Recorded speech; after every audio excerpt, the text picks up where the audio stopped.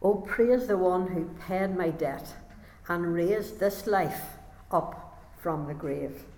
Sin had left a crimson stain, but he washed me white as snow. Those are fantastic words, aren't they? And as we just start off this morning, we are trusting that this one, the one who gave himself for us, is going to be lifted up this morning, and he's going to be exalted. And we're going to just go back to do a real quick catch up from the beginning of Luke to remind ourselves of what we've learned so far and to see how it flows into the teaching today, because I believe that God wants us to get a grasp of this gospel and to see that Jesus is alive today and that he wants to speak to us in a supernatural way. Our talk today is called You Have a Supernatural God. That's where we're starting from this morning. And reminding ourselves that the Gospel of Luke opens with supernatural activity. You remember whenever the angel Gabriel came to these two old disappointed people, Zechariah and Elizabeth, who had waited all their lives and had prayed all their lives for a child, and it had never happened. And they were disappointed. And here, the supernatural God breaks into the story in Luke's Gospel, chapter 1, when the angel comes and makes this announcement that God is going to give them a miracle child. And I just wanted to start this morning by reminding you that God is still a God of miracles. And that if you're in a place of disappointment, for any sake, take the dis off it and put his appointment. And don't allow that disappointment to pull you down into a place of despondency. We serve a God who is supernatural. And so, following on from that, if you remember, then we looked from that how where the angel then moved into Mary and spoke to this young virgin and told her that she was going to become pregnant supernaturally and she was going to bring forth a child. And you remember from that how she received what the angel said to her, and she said, "Be it unto me according to your word." Maybe that's a word for you this morning. And she hightailed it up into the hill country to her cousin Elizabeth, who was already pregnant, because God had already fulfilled his word to her. And when they met together, no wonder there was this tremendous symphony of worship and praise and give thanks, and lost themselves in the wonder of what God was doing. And so we see that he's a God of the supernatural.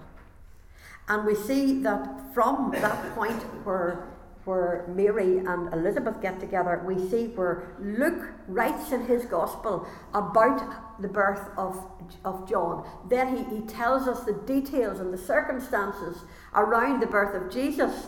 And then he moves very quickly then to the baptism and to the ministry of Jesus, and how Jesus was performing miracles and teaching and doing all kinds of wonderful things around the countryside. And then over the last week or two we saw how Jesus then went up and prayed to his Father all night and then chose his disciples. And last week we kind of ended up with the sermon that he gave, which is known as the Sermon on the Plain, on a flat place, where many, many people gathered, and where this teaching was really geared and specifically geared towards Gentile people. And we saw that last week, and we finished up at the end of that sermon last week in Luke chapter 6, verses 37 to 38. And we're going to read that first before we get into the main thrust of this morning. It says in verse 37 of Luke chapter 6, "Judge not, and you shall not be judged. Condemn not, and you shall not be condemned. Forgive, and you will be forgiven." You know, this idea of judging not, of not judging, I think this is a real good word for us today. When I was young, when I was 16, well, I should go back a little bit. When I was 12, my mother was killed in a car accident, and then my father remarried. And so when I was 16, I had a new little baby brother. So by the time he was maybe 10, 11, 12, I was 16 years older than him. So in many ways, I kind of mummied him. And he used to, the worst thing he could say if I was giving him a telling off about something, the worst thing that Gary could say about me was, you think you're just a big judge. That was the worst thing he could think of saying. And I've often thought about that, and there is a tendency in all of us, isn't there, to judge and to judge others. But sometimes what we can do, which is maybe just as bad, we can be so harsh the way we judge ourselves that we can tear ourselves to strips. I heard David Legg speaking about this a few weeks ago, and he was pointing out how, we're supposed to pray, search me, O God, and see if there be any wicked way in me. Try me and know my anxious thoughts. He's the one who can show us the things that need correction. But the enemy loves to jump in with condemnation, and he would have you ripping yourself to pieces. And over the last few days I found that was what was happening with me. Because although I'm standing up here, let me tell you, I'm no different to what you are. And I struggle with the same things that you struggle with. And this is why the word says not to judge others, but also don't allow the enemy to bring condemnation, to judge yourself in a way that God doesn't judge you. Because God's a God of love. And yes, he does bring things up. And he does correct us. But he always does it in love. He never takes a big whip and thrashes you. He does it in love because he loves you and he wants you to grow and he wants to correct you, but not the way the enemy would judge you or condemn you. And then it tells us here as well that we're not only to judge and not to condemn, but that we are to forgive. That we're not to be people who hold on forgiveness. And the reason that it's so important that we forgive is because if we don't forgive, then we don't receive the forgiveness ourselves. And we're actually hooked into something and we're trapped. And we're kept in a place of pain. And that's why God says, look, I want to forgive you to set you free. But if you want to enjoy that freedom, then you've got to set others free, and you've got to forgive even people that you don't want to forgive, so that you will unhook yourself from that. And we could go into that a whole lot more, but we haven't time to do that. And then it goes on to say in this next verse, verse 38, the Lord spoke this on this sermon. He said, give, and it will be given to you, good measure, pressed down, shaken together, and running over. For with the same measure that you use, it will be measured back to you. I want to really encourage you to be generous. I want you to encourage you to be people who give, to be women who will give, who have a heart to be generous, because that's what your Saviour is like. Jesus is he is a person who gave himself for your sins.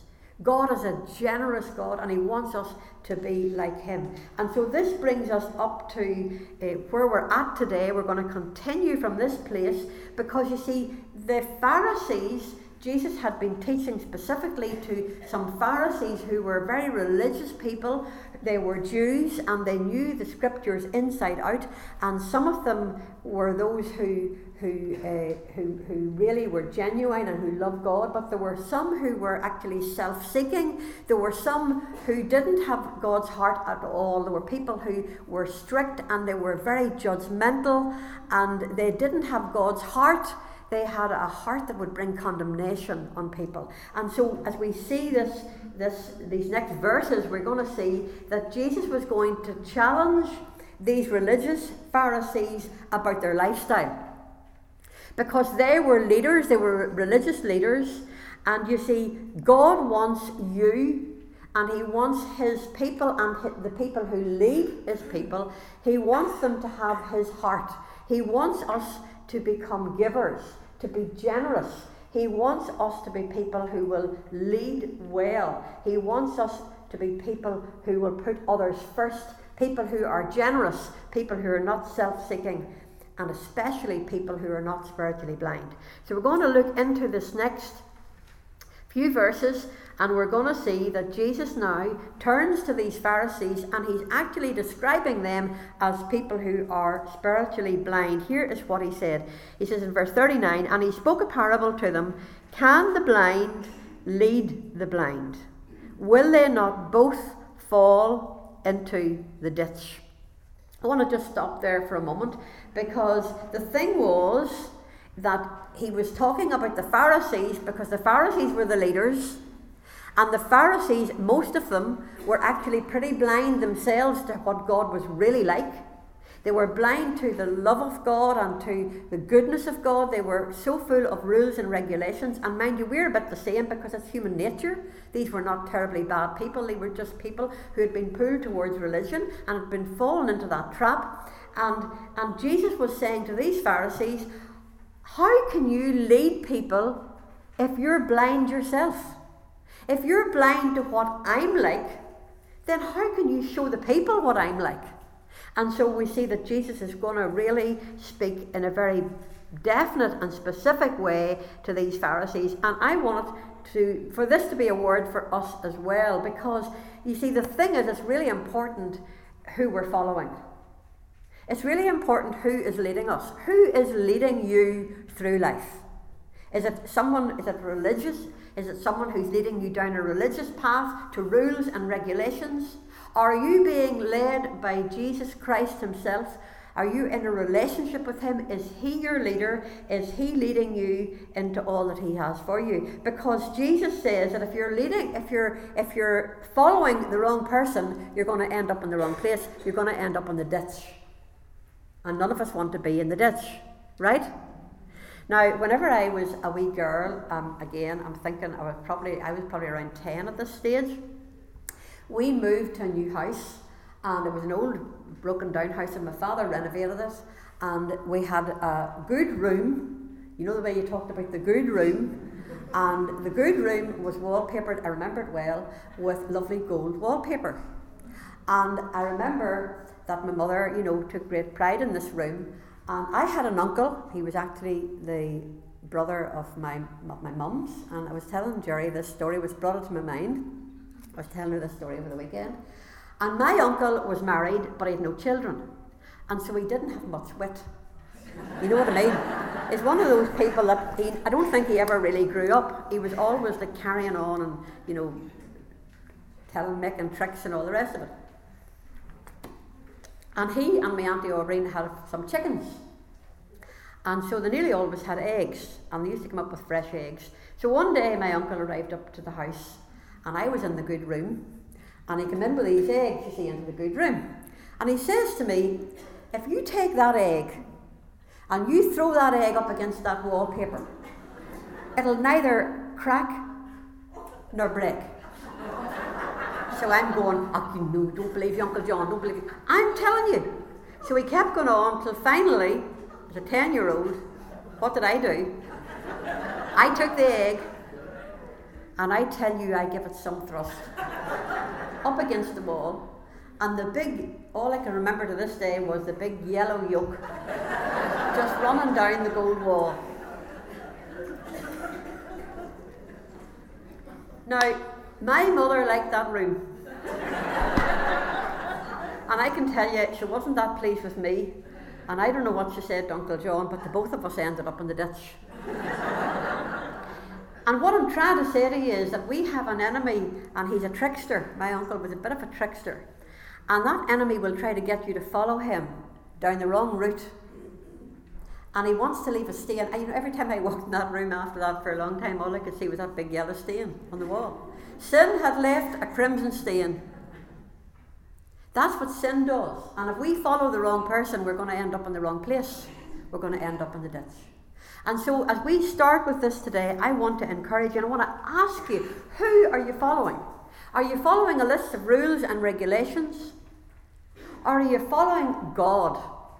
Are you following what he says in his word? Are you really in a relationship with a living Saviour who wants to guide you down the right paths? Who wants to bring you into new things and show you new things and grow you? And so we're saying that this is what I believe God is saying to us today. You see, the thing is that the enemy wants us to fall into the ditch.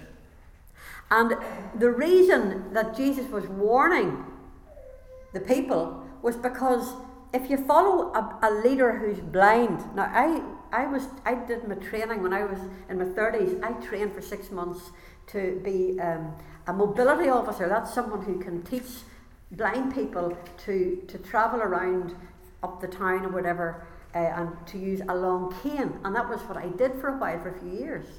And I know that if you're following someone who can't see, you needn't expect them to lead you too far, isn't that right? It's ludicrous to expect that if you follow someone who's blind, that they're going to lead you where you want to go. And so Jesus is warning them about following people who are blind, and he's warning us about being blind ourselves.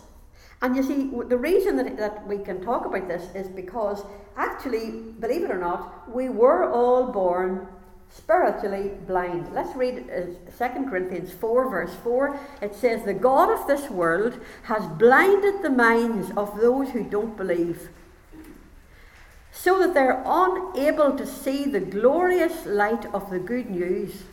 They don't understand the message about the glory of Christ, who is the exact likeness of God." And so we need to remind ourselves that, spiritually speaking, we were born into this world without any spiritual sight. We were born blind. And in fact, the Bible tells us that we were born into the kingdom of darkness.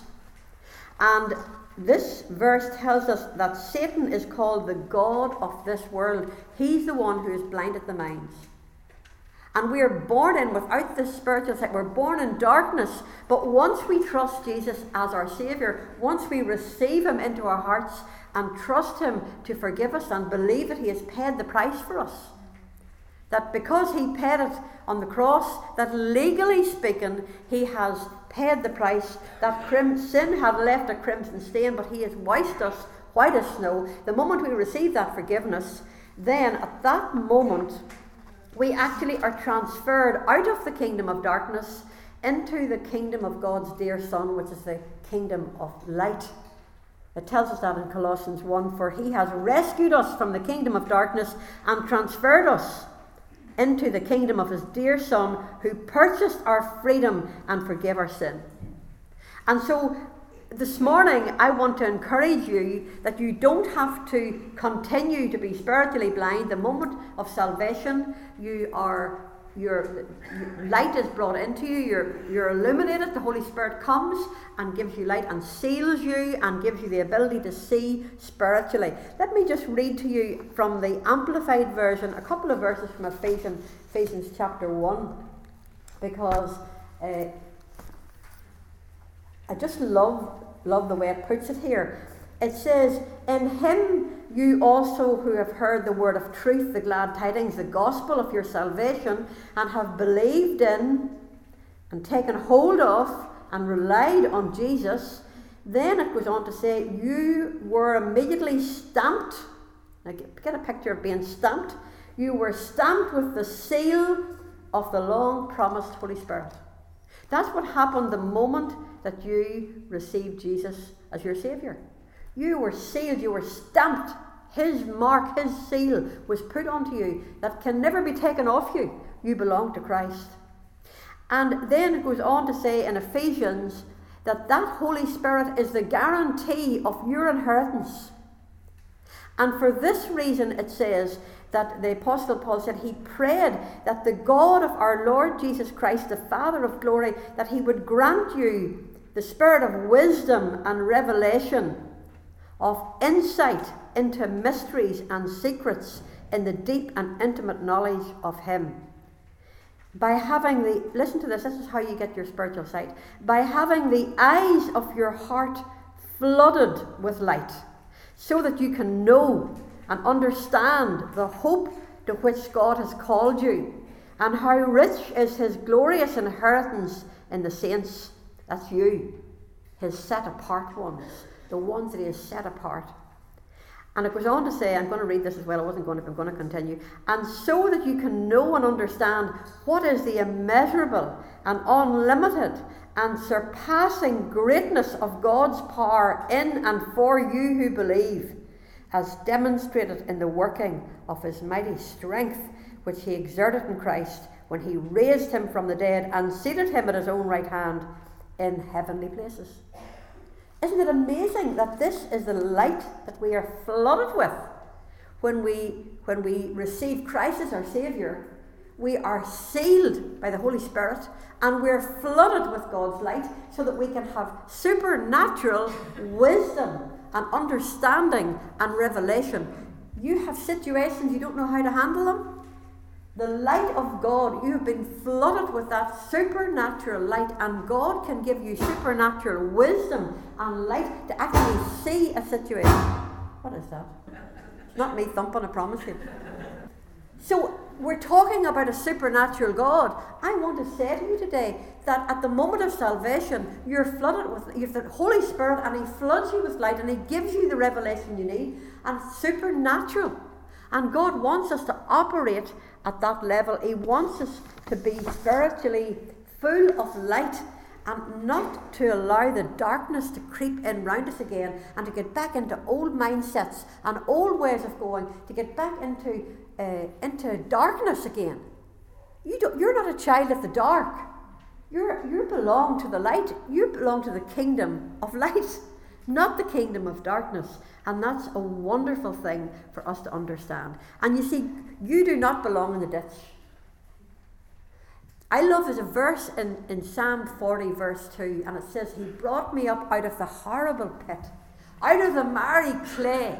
He set my feet upon the rock, and He established my goings, and He put a new song into my mouth, even praise unto our God. Many will see it and fear and trust in the Lord. That's what you are. You're a light. You're someone who's been lifted out of the ditch, and you've been set upon the rock. And God has a purpose for your life, and He wants you to be full of light, and He doesn't want you to be like the Pharisees in this particular case, who were blind. Jesus described them as being the blind, leading the blind. And we don't want to be like that. And you see, Jesus had come to be the light of the world. And Jesus understood. Let me continue to read to you from these verses. In verse 40 it says, Jesus said, A disciple is not above his teacher, but everyone who is perfectly trained will be like his teacher. And why do we look at the speck? Do you look at the speck in your brother's eye, but do not perceive the plank in your own eye? Or how can you say to your brother, Brother, let me remove the speck that is in your eye, when you yourself do not see the plank that is in your own eye? Hypocrite! First remove the plank from your own eye, and then you will see clearly to remove the speck that is in your brother's eye. We got to remember, folks, that Jesus was a Jew who came to His own people. And by and large, it tells us He came unto His own, and His own received Him not. And so a lot of these Pharisees had not received Jesus as the light of the world, and they were in unbelief, and they were still spiritually blind. And God wants us to be full of light. You see, when you trust Jesus and you're sealed by the Holy Spirit, and the light of God shines into you, and you know you're saved, you can be sure that the enemy will come to try to lead you back into old ways that are full of darkness. Isn't that right? Pride can come, or confusion, or you can even be deceived. The enemy will try to deceive you. That's why it's so important to know the Word of God. And that's why Jesus spoke about a disciple not being above his teacher. But everyone who is perfectly trained will be like his teacher. And so He's warning them, don't be trying to put yourself above your teacher, but if you learn properly, you'll become like your teacher.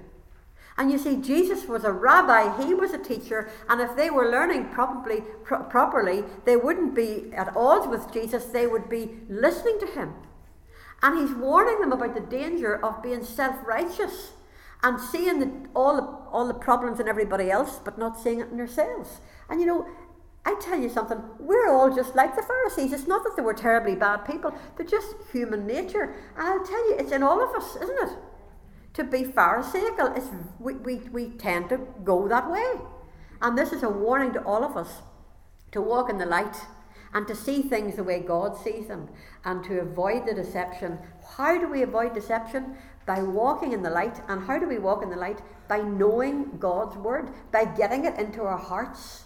God's Word is light. It says in Psalm 119 verse 105, Your Word is a lamp to my feet and a light to my path. If you want to continue after you get saved, to keep walking in the light, and to have spiritual sight, to be sharp, to have good, sharp spiritual sight, You need to get God's word into you, because his word is a lamp to your feet and a light to your path.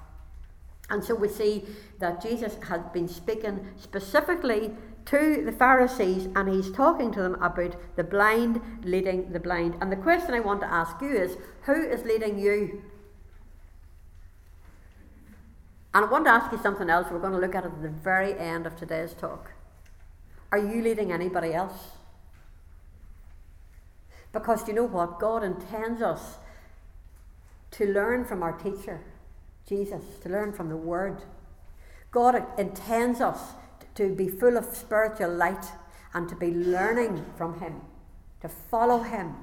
Let him be our guide. You know, the Lord can guide you in the most practical things. I mean, we're really looking at how we're supposed to behave and how we're not meant to judge and we're not meant to condemn and we're not meant to be unforgiving, all of those things. And there's lots of other things he speaks to us about as well. But you know, the Lord can also guide you about decisions, about decision making. He can give you, I tell you, I wish I had a wee bit of extra time to tell you some of the ways that God has led me through my life in supernatural ways, just in making decisions. I mean, I can remember one time as a girl in my 20s and taking a notion that maybe I would go for a particular job. And the job was offered to me and it meant leaving home, going away. And I remember really feeling I wasn't quite sure whether I was meant to leave home. I wasn't quite sure I was meant to take this job. And I remember writing to the people and saying, can you give me a wee while to pray about this? It was actually in Christian work. And the time was coming near the end and I hadn't heard anything. I hadn't heard anything from the Lord, and it came to the night before. I knew I was going to have to give an answer. And that night I got into bed and I says, Lord, I need you to tell me whether I'm to take this job and leave home or not. And the next morning, I just got nothing out of the ordinary. Woke up just the same, no dreams or anything. Got the Bible out, just did my ordinary daily reading. And what was my reading for today? Tarry at home. For why would you meddle to your hurt that you would fall? And I can remember I just wrote straight off, I'm sorry. I feel the Lord had said no. And you know, later on I could look back and I could see that it was right. And God is, I mean, in all kinds of ways, not always as direct as that, but he can give you that settledness and just that you know in your knower what he said. If you want his will, you can't miss his will. That's my secret. That's what I put over my head. If you really want it, you can't miss it. He won't let you miss it. If you really want it. And so he's a God who guides and he's a God who leads us. And he, at the same time, as we follow him and get to know him, he wants us to learn and to increase in knowledge and intimacy with himself so that we can help to lead others. That we can become good guides. This is what he wanted these Pharisees to be. He wanted them to be good leaders who weren't spiritually blind. He wanted them to be good leaders who could lead others. And he was speaking very specifically to them about who they were following and how they were leading. So we're going to move on to the next little bit. Verse 43. The next question that the Lord was going to really challenge these Pharisees about was about the kind of fruit that they were reproducing in their lives. Let's just read these verses.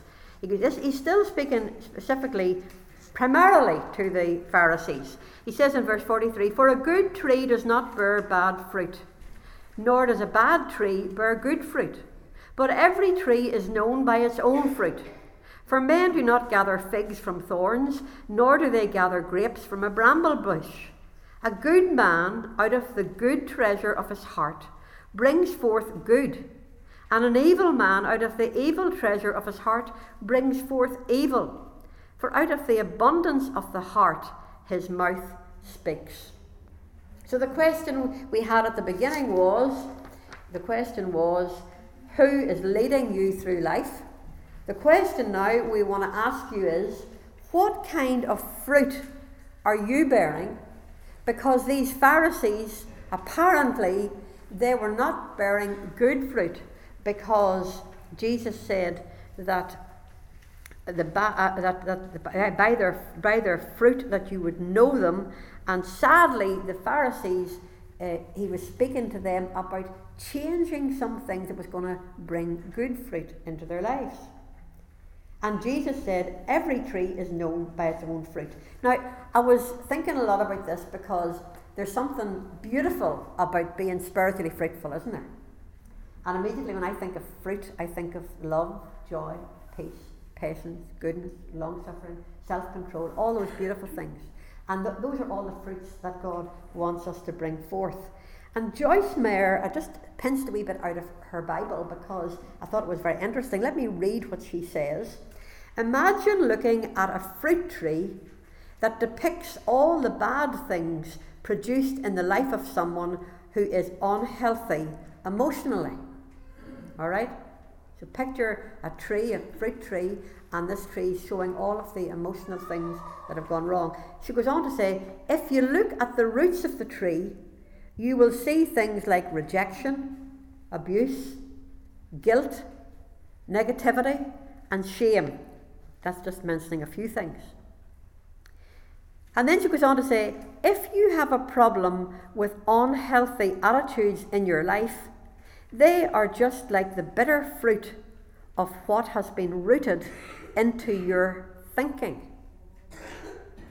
I want to suggest, and this is a wee bit of a pet subject of mine, you know that. But you see, as a man thinks, so he is. And whatever's going on in your head is going to produce fruit in your life. Whatever's going on in your head is going to produce fruit by the words that you speak. And the words that you speak have power. And when you speak out negative words, then it's going to have an effect. It's going to bring forth fruit that's not good. And sadly, these Pharisees, and I don't want to keep going on about them because you know what, they're no different than any of the rest of us. And in fact, some of them were brilliant. Some of them did some amazing things and really loved God. Jesus was making the point that it's important that we bring forth good fruit in our lives. And how do we do that? Well, we do it, I believe, by exchanging our thoughts for God's thoughts, by getting His word into our mind and into our heart, by leaning into Him, that by His Spirit, that His Holy Spirit puts and plants His word so that we begin to think like God. When you think, as a man thinks, or a woman thinks, so he is, you start thinking the way God thinks. Then you'll find yourself speaking the way God speaks. And then you'll find that there's fruit coming that's godly fruit. And that fruit will bring forth the joy and the love and the joy and the peace. It will bring forth patience and kindness and goodness and faithfulness and gentleness. And listen, ladies, for this one, self-control. These are the fruits of the Spirit. And I believe that God wants us to be women who will allow His word to change us. It's called the renewing of our minds. And for a lot of us, perhaps through Joyce has named some things, is sometimes people go through terrible things in childhood. Maybe it happens later on in life, but we can be wounded and we can be hurt. And we can suffer pain, and it can cause us to think in negative ways and in ungodly ways. And you know, God wants us to be healed, and He wants to bring out a lot of those things that happened to us in the past. He wants us to bring them out into the open and to ask Him to cleanse us and to heal us, because He's a God who can heal us from the past. And a lot of things that happened to you perhaps were bad things. But you know the worst bit about it all? It's the lies that you believed about those things that happened to you. If bad things happen to you, the enemy will come and he will put a lie into you that will say, that bad thing happened to you because you're bad. You must have done something very bad. There's something wrong with you. The enemy will twist and turn. And you know what? He will actually add to the hurt to make it, to keep you in that ditch that we talked about at the beginning of today's talk. Because the enemy doesn't want you to get out of the pit. He doesn't want you to get onto the rock. He doesn't want you to begin to flow with his love. He doesn't want you to know freedom and joy and to know the fruits of the Spirit. And so I want to really encourage you about this renewing of the mind, this getting God's word into your thinking, into your thought processes. You know, I have known people, and I've had to do it myself, but I've known people who would testify to this, of having to actually start paying attention to the way they're thinking and actually capture the negative thoughts and write them down so that they can see them. And then say, well, declare it. That is a lie. That is not the truth. I am not hopeless. I am not helpless. I am not stupid. Through Christ, I can do everything. That's what the Bible says. And you need to then start to record the truth. So you need to actually renew your thinking. That's what renewing of the mind is. It's taking hold, laying captive of all of those wrong, ungodly thoughts that will keep you in the ditch.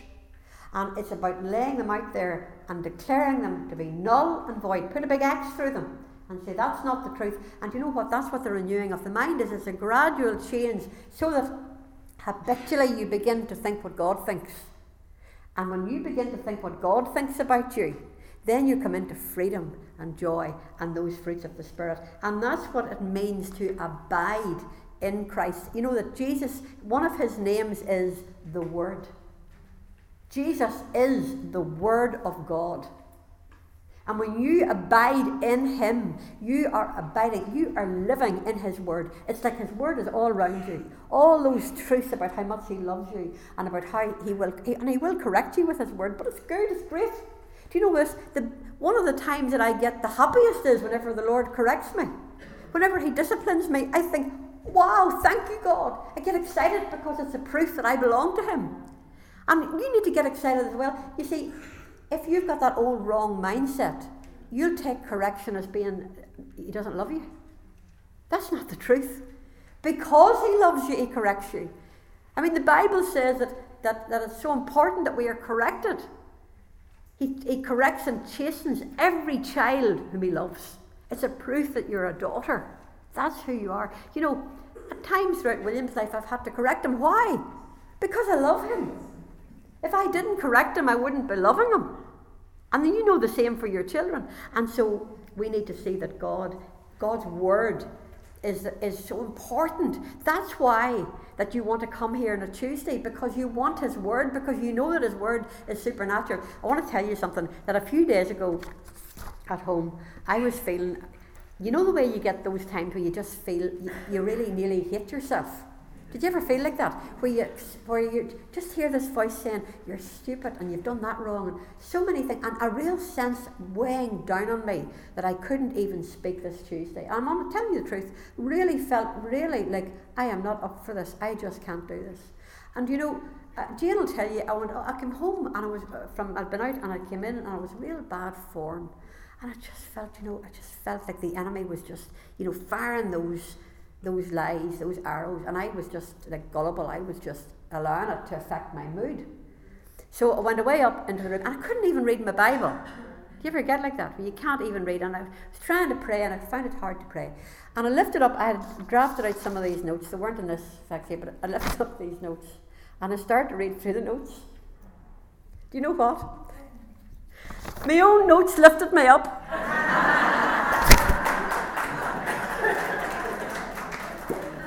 I went back up into the room and I said to Jane, I'm feeling better because I've just read those notes. Do you know what, girls? Whenever you're flying and the whole world seems so right and you hear God and you feel, I want to encourage you, write it down. Because in 24 hours, the enemy might have hit you one and brought you into a downer. And do you know what?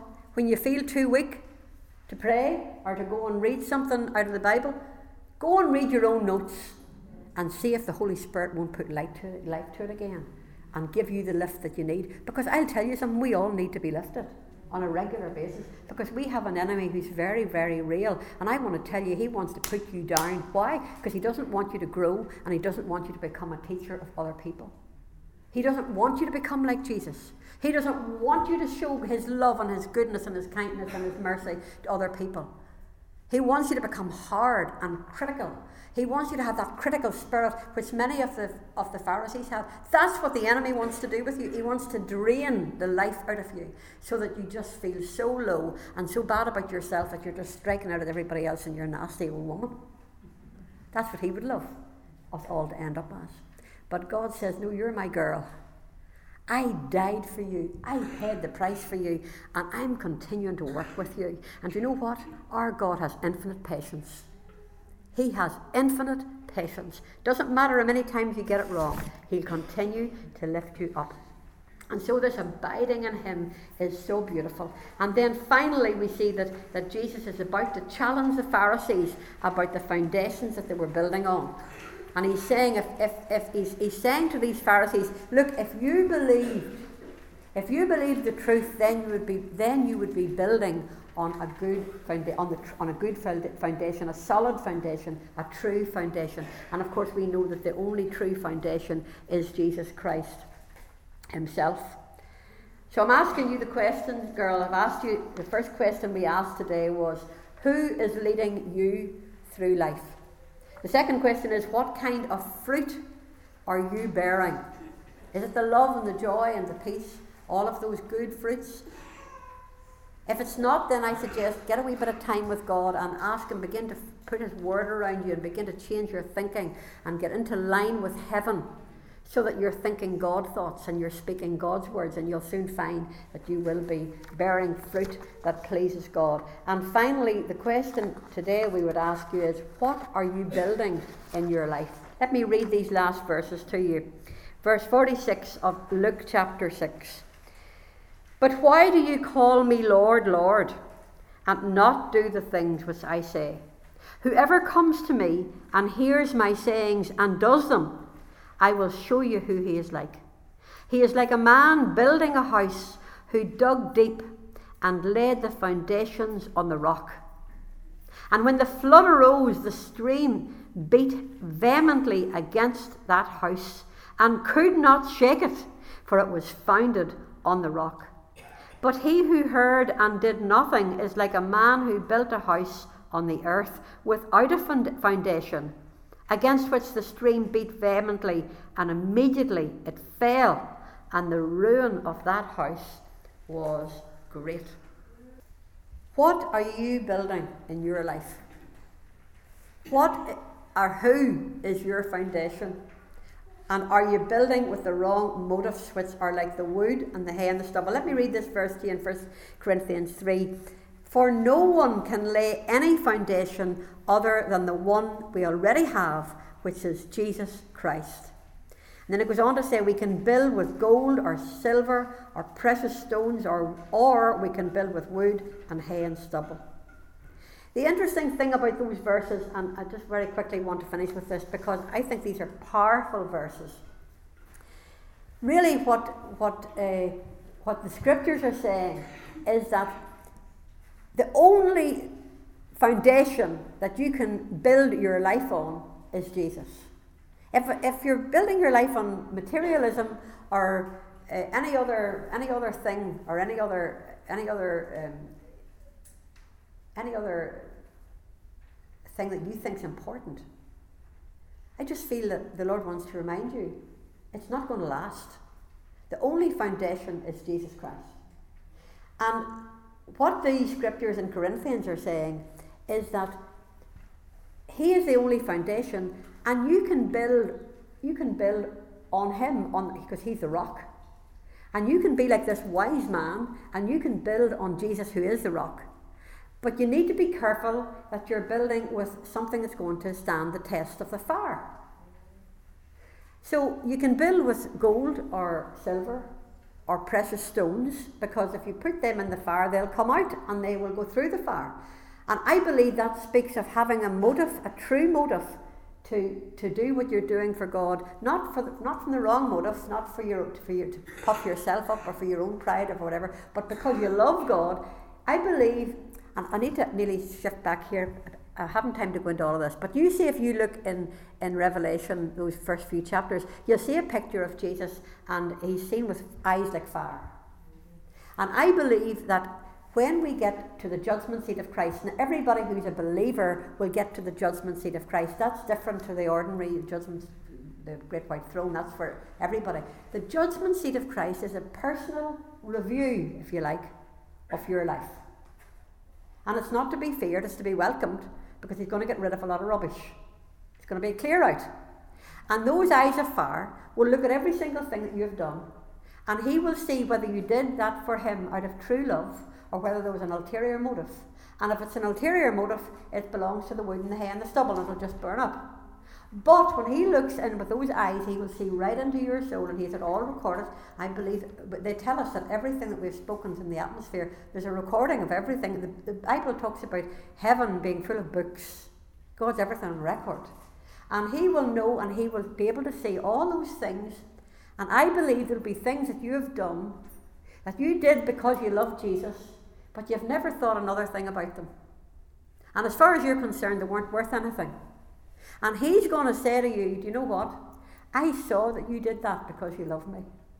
And he's going to set it up in the pile with the gold, or the silver, or the precious stones. And there's other things that you think, well, I did that for God, and you'll have your chest puffed out, and you'll be thinking, well, I did a great job there, and I did this for God, and I'm expecting that it's coming now. And that'll be the very thing that he'll see clearly. It wasn't actually for him. And it'll go onto the pile with the wood and the hay and the stubble. And so there's a reward. Whatever comes through the fire, there's a reward that we can just throw back at his feet again. And you know, we do this, we live for him because we love him, but because it's what we were made to do. We were created in his image. We were created to be like him. We were created to do the works that he's called us to do. That's the call that he has on our lives. And so, as we finish up today, I want to remind you, who are you following? What kind of a mark are you leaving around you? Is it like me with the big yellow yoke up the wall? Or are you leaving a mark for God that is pointing people to him? I want to read this last wee bit to you. Our faith is rooted in a supernatural God. I want to remind you of that. A supernatural God who gave his son Jesus to not only identify with us, but to die for us. And he has chosen us, and by his Spirit, he continues to lead and teach us. He so desperately wanted to lead and teach the Pharisees. He wanted them to come into the fold. That's why he looked over at the Jewish people and he said, how often would I have gathered you as a hen does gather the chicks under her wings? But you would not. And he will not force us. And he looks to you today and he's saying, I want you to come under my wings. I want you to learn of me. He wants us to follow him and to learn of him. He has chosen us by his Spirit. He continues to lead and teach us. Why? So that we will become more and more like him. That we will become godly teachers who are like Christ, who are supernaturally equipped to lead others. How? Through our example of what we have experienced, that others will see the light in us and be able to learn from our lives. Isn't that amazing? So that we will be equipped to lead others through our example, so that others, as well as us, might be fruitful and build on this solid rock. And so I want to really encourage you today that God knows where you're at, that he's a supernatural God, and that he sees your struggles. And I really want you today to take this in your heart. Don't judge others, but allow God to very gently show you the things that need to be shown in your own heart. Don't cut yourself up in pieces. Judge not that you be not judged. For with the way that you judge others, that's the way you'll be judged. I believe there's something beautiful about just allowing the Lord to come and cleanse us and show us anything that just needs changing or just needs a bit of a change. And you know what? The Holy Spirit will give you all the power that you need to do it. I want to finish with this one verse. We were at Grow last night. Really encourage any of you, if you're looking to know more of the Bible and to grow, then come to Grow. Monday nights here, there are two groups, Grow Down and Grow Up.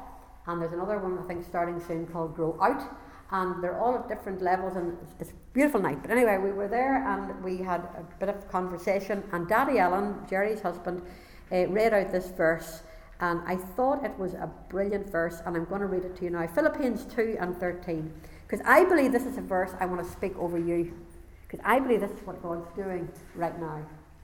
God is working in you, giving you the desire and the power to do what pleases Him. That's a pretty good verse, isn't it? I'm going to read it to you again. God is working, already working in you, giving you the desire and the power to do what pleases Him. Let me tell you, ladies, God has a plan for your life, and God can give you the desire to fulfill that plan, but He can also give you the power to fulfill that plan. That's what we're calling for today. Lord, I pray that you will speak deeply into our hearts. Help us, Lord, to recognize that without you we can do nothing. Thank you, Lord, that you want to be the centre of our lives, that you want us to grow more and more like you, so that we can be light in the dark, so that we can show others how to live life following you, the light of the world, so that we can be fruitful, so that we can show others good fruit and help them to bear good fruit, and so that we can build our lives on the solid rock, which is Jesus Christ. Help us, Lord, just now as we sing this song.